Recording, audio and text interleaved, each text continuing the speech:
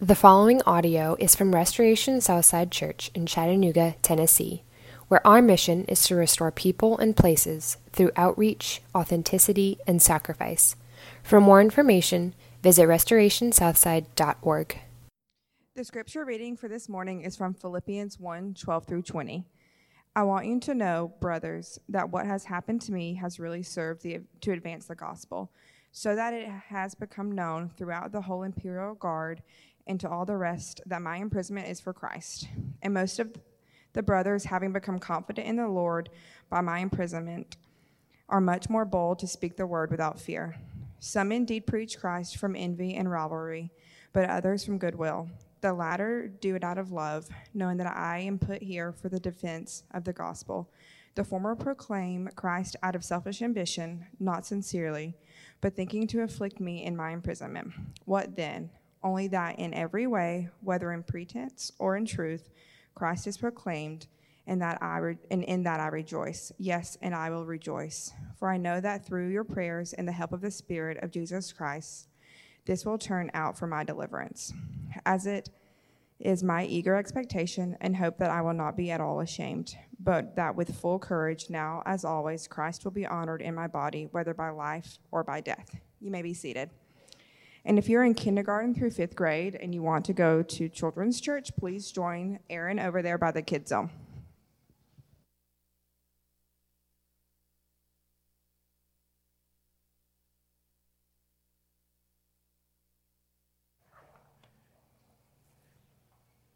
Every week. I even practiced taking it off this time, and it just doesn't matter. There we go. Good morning. If this is your first time here, my name is Jared Huffman. I'm on staff here at Restoration Southside. We're delighted that you would come. I know it's a weird time in life. I was given a gift at the 9 a.m. service. One of the fun things that has been about the 9 a.m. service, the drive up, is that people honk. It's like the new amen. And they would honk, and I couldn't do anything back. And so this morning I was given a cowbell, Restoration Southside cowbell. So it's probably the most meaningful gift I've ever received, but you're going to hear this a lot in the coming years. So I just wanted to share that with y'all. If you want to keep your phones up in front of you, we're going to continue in that order of worship in Philippians 12 through 20. I'm going to be making reference through it throughout. And if you get bored, you can just click onto another website and act like you're following along. So that'll work just fine. For those of you who this is your first week, we're starting a series in Philippians. We started last week and now pressing forward. Philippians is an interesting story because it's about a group of people receiving a letter from the Apostle Paul. They've been worried about Paul, and so they sent Epaphroditus with a gift to take care of Paul because Paul was in prison in a different city. And they don't hear anything back, and Epaphroditus doesn't come back. And then they hear rumors, and then finally this letter arrives, and Paul's going to make an account of where he is and where Epaphroditus is. But essentially what Paul is going to say is, I am in jail. I have been suffering for the sake of the kingdom. Now I want you to think through this for just 1 second. If you're the Philippian church, this new organization, and you've been excited to see that Paul is preaching all over the world, that he started your church, but he's moved on to other places, and now he's preaching, and the kingdom will expand, and the gospel will go forth. The worst news that you could possibly get back is from the founder saying, I'm in prison. Meaning your first instinct would be to think, well, we all started this for nothing. The main guy who's going to spread it is now in prison. And Paul is going to flip that on its head. So would you pray with me, and I'll ask God to bless our study of his word this morning. Let's pray.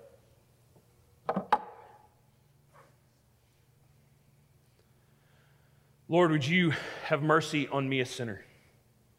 I thank you and I praise you for your word and your Holy Spirit, and I pray that you would make both powerfully active in us this morning. For those who can barely lift their head from suffering, would you encourage them? For those who feel lost in their addiction, as if they cannot get free, would you help set them free? Father, we didn't come here to hear some nice music and some nice words. We came here to be transformed. And we ask expectantly that that would happen. Would you work in us this morning? It's in Jesus' name that we pray. Amen. Some of you may have heard the story or may have even seen the footage, but about 5.5 years ago, February 2015, there's this shocking 5-minute video. It was on YouTube for a while, where they showed 21 men in orange jumpsuits being led out onto the beach. As you start to realize what's happening, it's 21 Christians whose jobs were construction workers. They're in orange jumpsuits because they've been kidnapped by terrorists, and they're being taken out to where they will be beheaded. And a 5-minute video shows 21 Egyptian Christians being beheaded.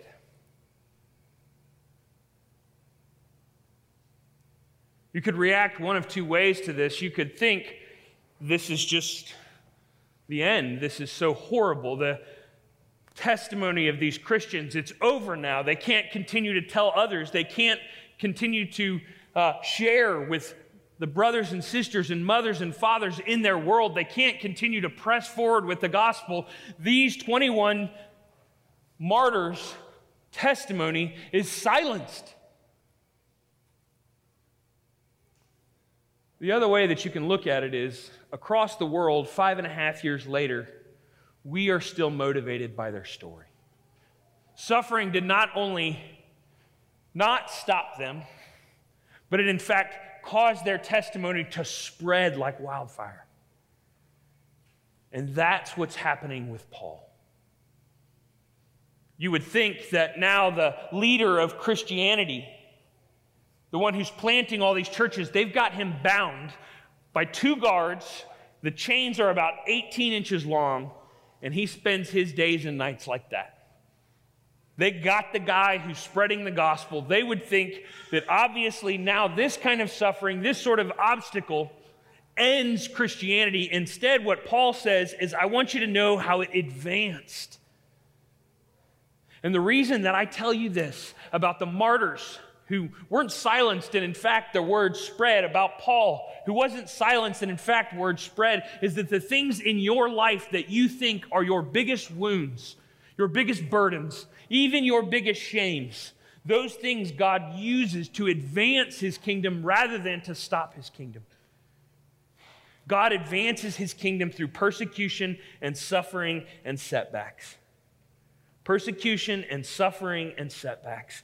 What are the setbacks in your life that you are convinced has stopped God working through you? Well, let's look first at the setbacks, that God advances his kingdom through the setbacks. This is verse 12 through 14. Please follow along with me. I want you to know, brothers, that what has happened to me has really served to advance the gospel, so that it has become known throughout the whole imperial guard and to all the rest that my imprisonment is for Christ. And most of the brothers, having become confident in the Lord by my imprisonment, are much more bold to speak the word without fear. You see, Paul is telling them, they've been worried about him, but Paul is telling them that not only can the guards not stop him, and prison can't stop him, not even death, as he'll mention, that can't stop the gospel from going forward. And not just that the gospel goes forward in spite of suffering. What Paul is actually telling them is when we suffer, God will work through the suffering, not just in spite of it, through the suffering, to bring his kingdom to bear. We see this first with those that don't believe. It's verse 13. So that it has become known throughout the whole imperial guard to all the rest that my imprisonment is for Christ. What he's saying is that you can chain me up, but you're not going to stop what the King Jesus will do. Paul will later say in 2 Timothy 2, remember Jesus Christ, raised from the dead, descended from David. This is my gospel, for which I am suffering, even to the point, listen to this, of being chained like a criminal, but God's word is not chained. What Paul is saying is that you can take the You can take away my freedom. You can take away my ability to travel. You can take away my dignity, but you cannot stop God's word from spreading. When he says the whole imperial guard, that would have been like 9,000 well-trained, well-paid soldiers. And probably not all of them would have been with Paul, but they would have been rotating through 24 hours or so at a time. He would have been chained between two of them, and these guys would have watched Paul. Now think about this. You get assigned to go in and watch Paul, and you go in there, and you get chained to him as he's sitting there. And the way that Paul prays, and the way that Paul talks to you, and the way that Paul asks about you, the people that come and listen to Paul, and you just have to watch this nonstop, these Roman imperial guards, and word began to spread. They would go home and say, you can't believe this guy. Everything is going against him. He's in prison when he wants to be sharing things all over the world. Everything is going against this guy. He can't even be around family and friends. Instead, he's chained to two professional soldiers, and he's full of so much joy. You see, it's his joy that was testimony to these soldiers. They weren't as happy with their lives, and they weren't in prison. And here Paul is encouraging them by his lifestyle that the word began to spread. It's happened throughout the whole imperial guard. You see, Paul could have thought, I used to persecute Christians, and that is humiliating, and it's awful, and I would kill Christians, so God can't use me anymore. My shame, I can't move forward because God couldn't use me through this. Or Paul could have thought, I'm in chains now. I'm in trouble, and so God can't use me. What I'm asking you is, what in your life causes you to conclude that God can't use you anymore? What are the setbacks or the shames or the sufferings that cause you to believe that God can't use you anymore? Some might say, oh, I've been divorced. That's such a shame on me, such a shame on being a Christian. God couldn't possibly use me anymore. Or some of you may think, I've been an addict. I have done things over and over again that I was not supposed to do. God couldn't possibly use me anymore. Or, I've had an affair. God can't use me anymore. It's too embarrassing. Or I've embarrassed myself publicly. God can't use me anymore. Or I'm single. And that's not everyone else's story, and so God can't possibly use me. You see, whether it's a setback or whether it's shame from a sin, it's tempting for us to think God doesn't use us anymore. God stops there. But Paul, who was killing Christians, he knows God will use him anyway. Paul, who was chained to prisoners, knows God will use him anyway. And it's tempting to think that this is kind of a new twist on the Bible, that God works through suffering. But really, it's what Scripture is all about. Do you remember Joseph? Joseph from Genesis, he's kidnapped. And you'd think, well, there goes the end of Israel. But instead, his kidnapping leads to the freedom of God's people as he becomes the most powerful man in Egypt. Or Moses, remember what Moses says why he can't go talk to Pharaoh? Because he's got a speech impediment. The speech impediment God uses as the mouthpiece for those who will set God's people free. Or how about David? David, a man after God's own heart. But what we actually remember about David is that David sinned, and when kings go off to war, he was chilling at home on his rooftop. And he sees this woman, and he takes her for his own. Has her husband killed, tries to cover it up, and tries to lie about the most embarrassing moment of David's whole life and kingdom, and yet that is what God has worked through to teach us about repentance. This thing that's sort of an ugly mark on the history of the church is actually a beautiful channel in which we can learn. And that's what Paul is saying. The things that you think would stop God's work are actually the most powerful channels of God's grace to other people. When you don't understand what God is doing, that doesn't mean He isn't working. And in fact, when you don't understand what God is doing, He may be doing His most dramatic, expansive, redemptive work. And if you want to check that, imagine how quiet it was in the room where the disciples were locked after they had just killed Jesus. The Jewish leaders are like, yes, finally. Pontius Pilate's like, not my problem, but at least things are quiet. And the disciples are thinking this guy was going to bring the kingdom to bear for all of us. This guy was going to change everything. And now he's dead. He's dead and we're on the run. It's so bad, it can't possibly be redeemed. And yet through Jesus being killed on the cross, it's actually the biggest channel of grace to you and me. What are the wounds that you bear that need to be used to channel grace to others? And remember, it's not far out, way out there. It's to the people who are 18 inches from you. Those are the people who will hear your story. Those will be the people who listen to the way that you talk to them, to the way that you pray. How do you need to be of use to God through shame or suffering in your story, like Paul is? Paul will later say this: we rejoice in our afflictions because we know that affliction produces endurance, endurance produces character, and character produces hope. It's one of the reasons why we ask you to come to church, either in the car or in person or home online. It's one of the reasons that we want to gather us together. It's because when we hear of others' afflictions and the way that they persevere and the way that they keep putting one foot in front of the other, even when they're discouraged and they're shamed and they're humiliated, that they're going to keep walking, is that somebody else in the church might be ready to give up. Might be ready to think, my story is too ugly, my suffering is too much, my sin is too deep. I want to give up.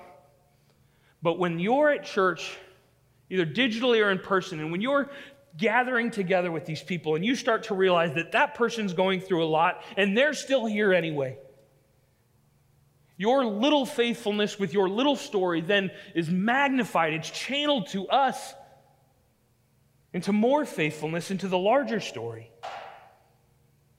I once went to an infertility support group as sort of the pastor on site. And this one man shared about how he and his wife had had multiple miscarriages over and over again, and he's weeping, and everyone in the room is weeping. And I thought, isn't this just like God?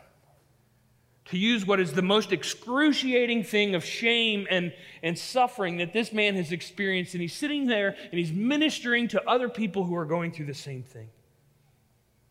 Or a man who went through a brutal divorce, now leading others in divorce care, helping them heal and be encouraged after the wounds that they bear, the shame that they feel. Or one of my dear friends who had a serious drug problem, so much that he was homeless. And now he spends his Saturday mornings ministering to homeless people. Don't you see, it's where you hurt the most, where you're most shamed. That's where God will minister to others through you. We would like if he would minister to others through our strengths, through our charisma, through our giftedness. But then we'd think it was about us. That's why Paul will later say, when I am weak, then I am strong. Who do you need to share your wounds with, your shame with, so that God will minister through you? Not only is the gospel being shared with these soldiers and making its way all the way through Rome, it's also encouraging the believers.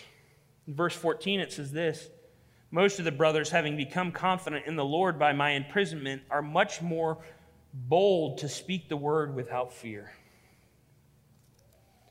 What he's saying is essentially that the other Christians who were afraid see Paul in prison, and instead of them thinking, oh man, I got to stop doing this, I'm going to go to prison too, they instead see his testimony and they say, he's still moving forward, we should move forward too. So God advances his kingdom through the parts of shame and suffering in your story and in Paul's, and actually uses those things to share God's word and his son. And then he also advances his kingdom through the faithful proclamation of the word. Look with me in verse 15 through 18. So he does it through suffering, in and through sore, shameful suffering spots, and ministers to others. But he also does it through the faithful proclamation of his word. Some indeed preach Christ from envy and rivalry, but others from goodwill. The latter do it out of love, knowing that I am put here for the defense of the gospel. The former proclaim Christ out of selfish ambition, not sincerely, but to afflict me in my imprisonment. What then? Only that in every way, whether in pretense or in truth, Christ is proclaimed, and in that I rejoice. He advances his kingdom through the faithful proclamation of the word. What he's saying is that people are going and telling others about Jesus, and the kingdom is advancing. He mentions the gospel over and over again in this passage, and mentions Christ, mentions speaking the word. What he's saying is that we actually have to talk and engage with those who don't yet know, and we need to do so humbly. And then he shows us how humbly. Paul mentions those who are preaching with shady motives. It's really important for y'all to understand something about this. This is not the same thing as them preaching a false gospel. We know from Galatians and in other passages that when someone stands up and preaches a false gospel, Paul says all kinds of things about him, like let him be accursed, let him be emasculated, he says, no, do not change one word of this. So we know that he can't be talking about a false gospel. What he's talking about is bad motives. It's in essence this, that there are people who have been swept up by the gospel and who are really being encouraged and motivated, and then they see Paul get caught, and then Paul goes to prison, and now Paul's kind of trapped there. And so instead, they're going to preach the gospel. They're going to become the new centerpiece. They're going to become the new Paul. And they're sort of preaching Christ, but they're doing it out of a love of self instead of a love of Jesus. One of the commentators says, these guys aren't anti-Jesus, they're anti-Paul. And you know what Paul says? I don't care. I don't care that they're preaching from false motives. They're preaching Christ. Paul isn't worried about the credit. The first year in seminary, you take Introduction to Homiletics, which is this opportunity for you to be in a classroom worth of people, about 80 people, and you have to preach in front of those people, and you have a notebook. In the first year, you're all kind of sizing each other up, wondering who's good, who's going to be the best, who's just okay. And when that person preaches, you try and think of everything they did wrong, and you write it down on a piece of paper. All the missed applications, all the misspoken words, all of the grammar, you try and catch it all, and then you hand it to this person with a smug smile on your face as you're walking out and go, hey, you did great. And then by year 3, when you have walked through pain and suffering with people, when you have seen that God has used seminary not just as a time to test them intellectually, but to test their faith, to break them down, to crush them so that they're not clinging to anything else but Jesus. And then you go to your last preaching class, and instead of sizing each other up, you're just glad you're all still there together. And when you preach, instead of getting a long page of all your mistakes, you just have somebody come up to you afterwards and hug you and say, I'd follow you. I will follow you. Because the more you've been near Jesus, the more you have followed Jesus, the less it is about you. The more it is about Christ. And that's what Paul's saying. He's saying, I don't care if others get the credit, so long as Jesus gets made big. This should make us incredibly for other Christians. This should make us incredibly for people in the city. We don't care if we get the credit, as long as people know Jesus. Paul says, what does it matter? The important thing is that in and every way, from false motives or true, Christ is preached. And because of this, I rejoice.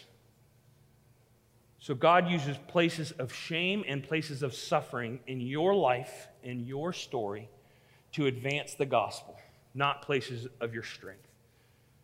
When I am weak, then I am strong. And not only that, as you live a life following Jesus, you caring about the credit will become less and less and less. Your protection of your reputation will be less and less. Your ability to get offended will shrink and shrink. It's something we need to know as Christians during a season of tension in our world. One commentator said we should be the least offensive and least offendable people in history. Lastly, God advances his kingdom through life and through death.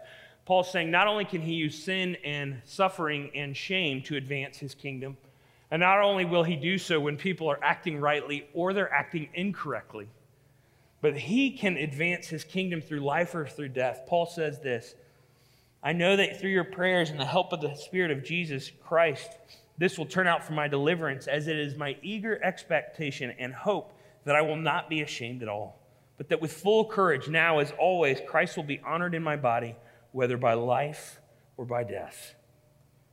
What he's saying is that I want to make Jesus large to other people, and if I have to die to do that, or if I have to go on living, either way, I want to make Jesus large to other people. Is there anyone in your life that you're making Jesus look large to?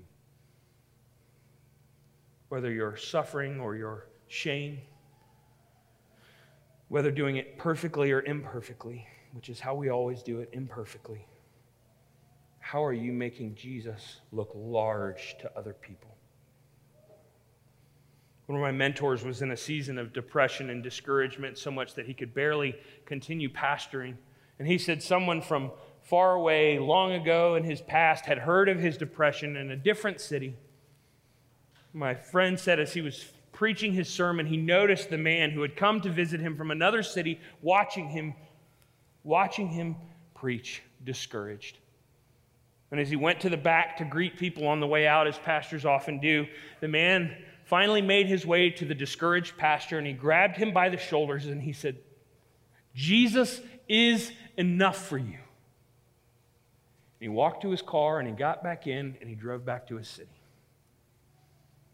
This idea that you have the ability to speak into the sore places of others, to speak into the shamed places of others and say, Jesus is enough for you. And that you'll be freeing them to turn and do that for others. That whether through your life or through your death, through your victories or through your losses, Christ is preached and his kingdom advances.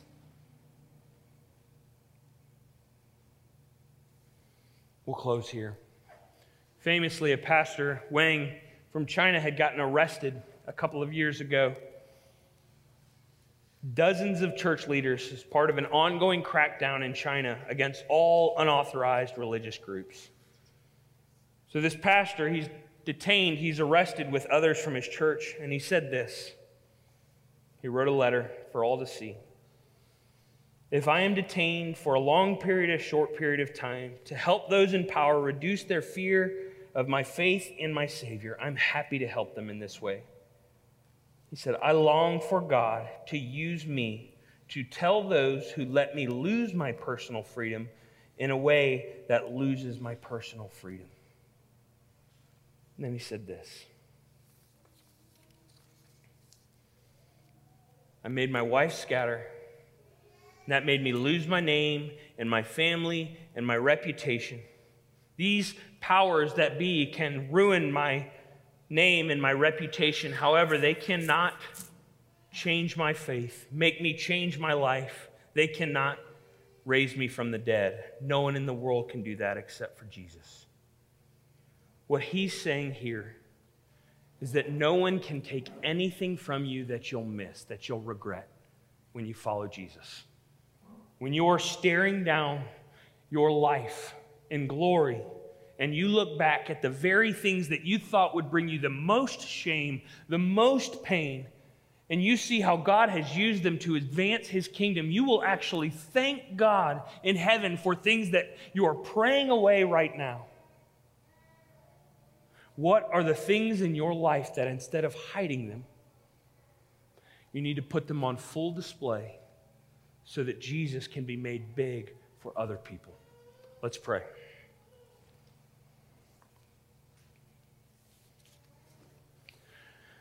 Jesus, we would rather take our shames and our sufferings and hide them away, but we see that when we are weak, then we are strong. We see that when Paul puts it front and center that he used to persecute the church, puts it front and center that he's hurting, that you use his life to give testimony to Jesus. Would you help us in this room be a people that don't hide our wounds, don't hide our shames, don't hide our sufferings, but instead put them on full display so that Jesus can be made large to others? It's in the matchless name of Jesus that we pray. Amen.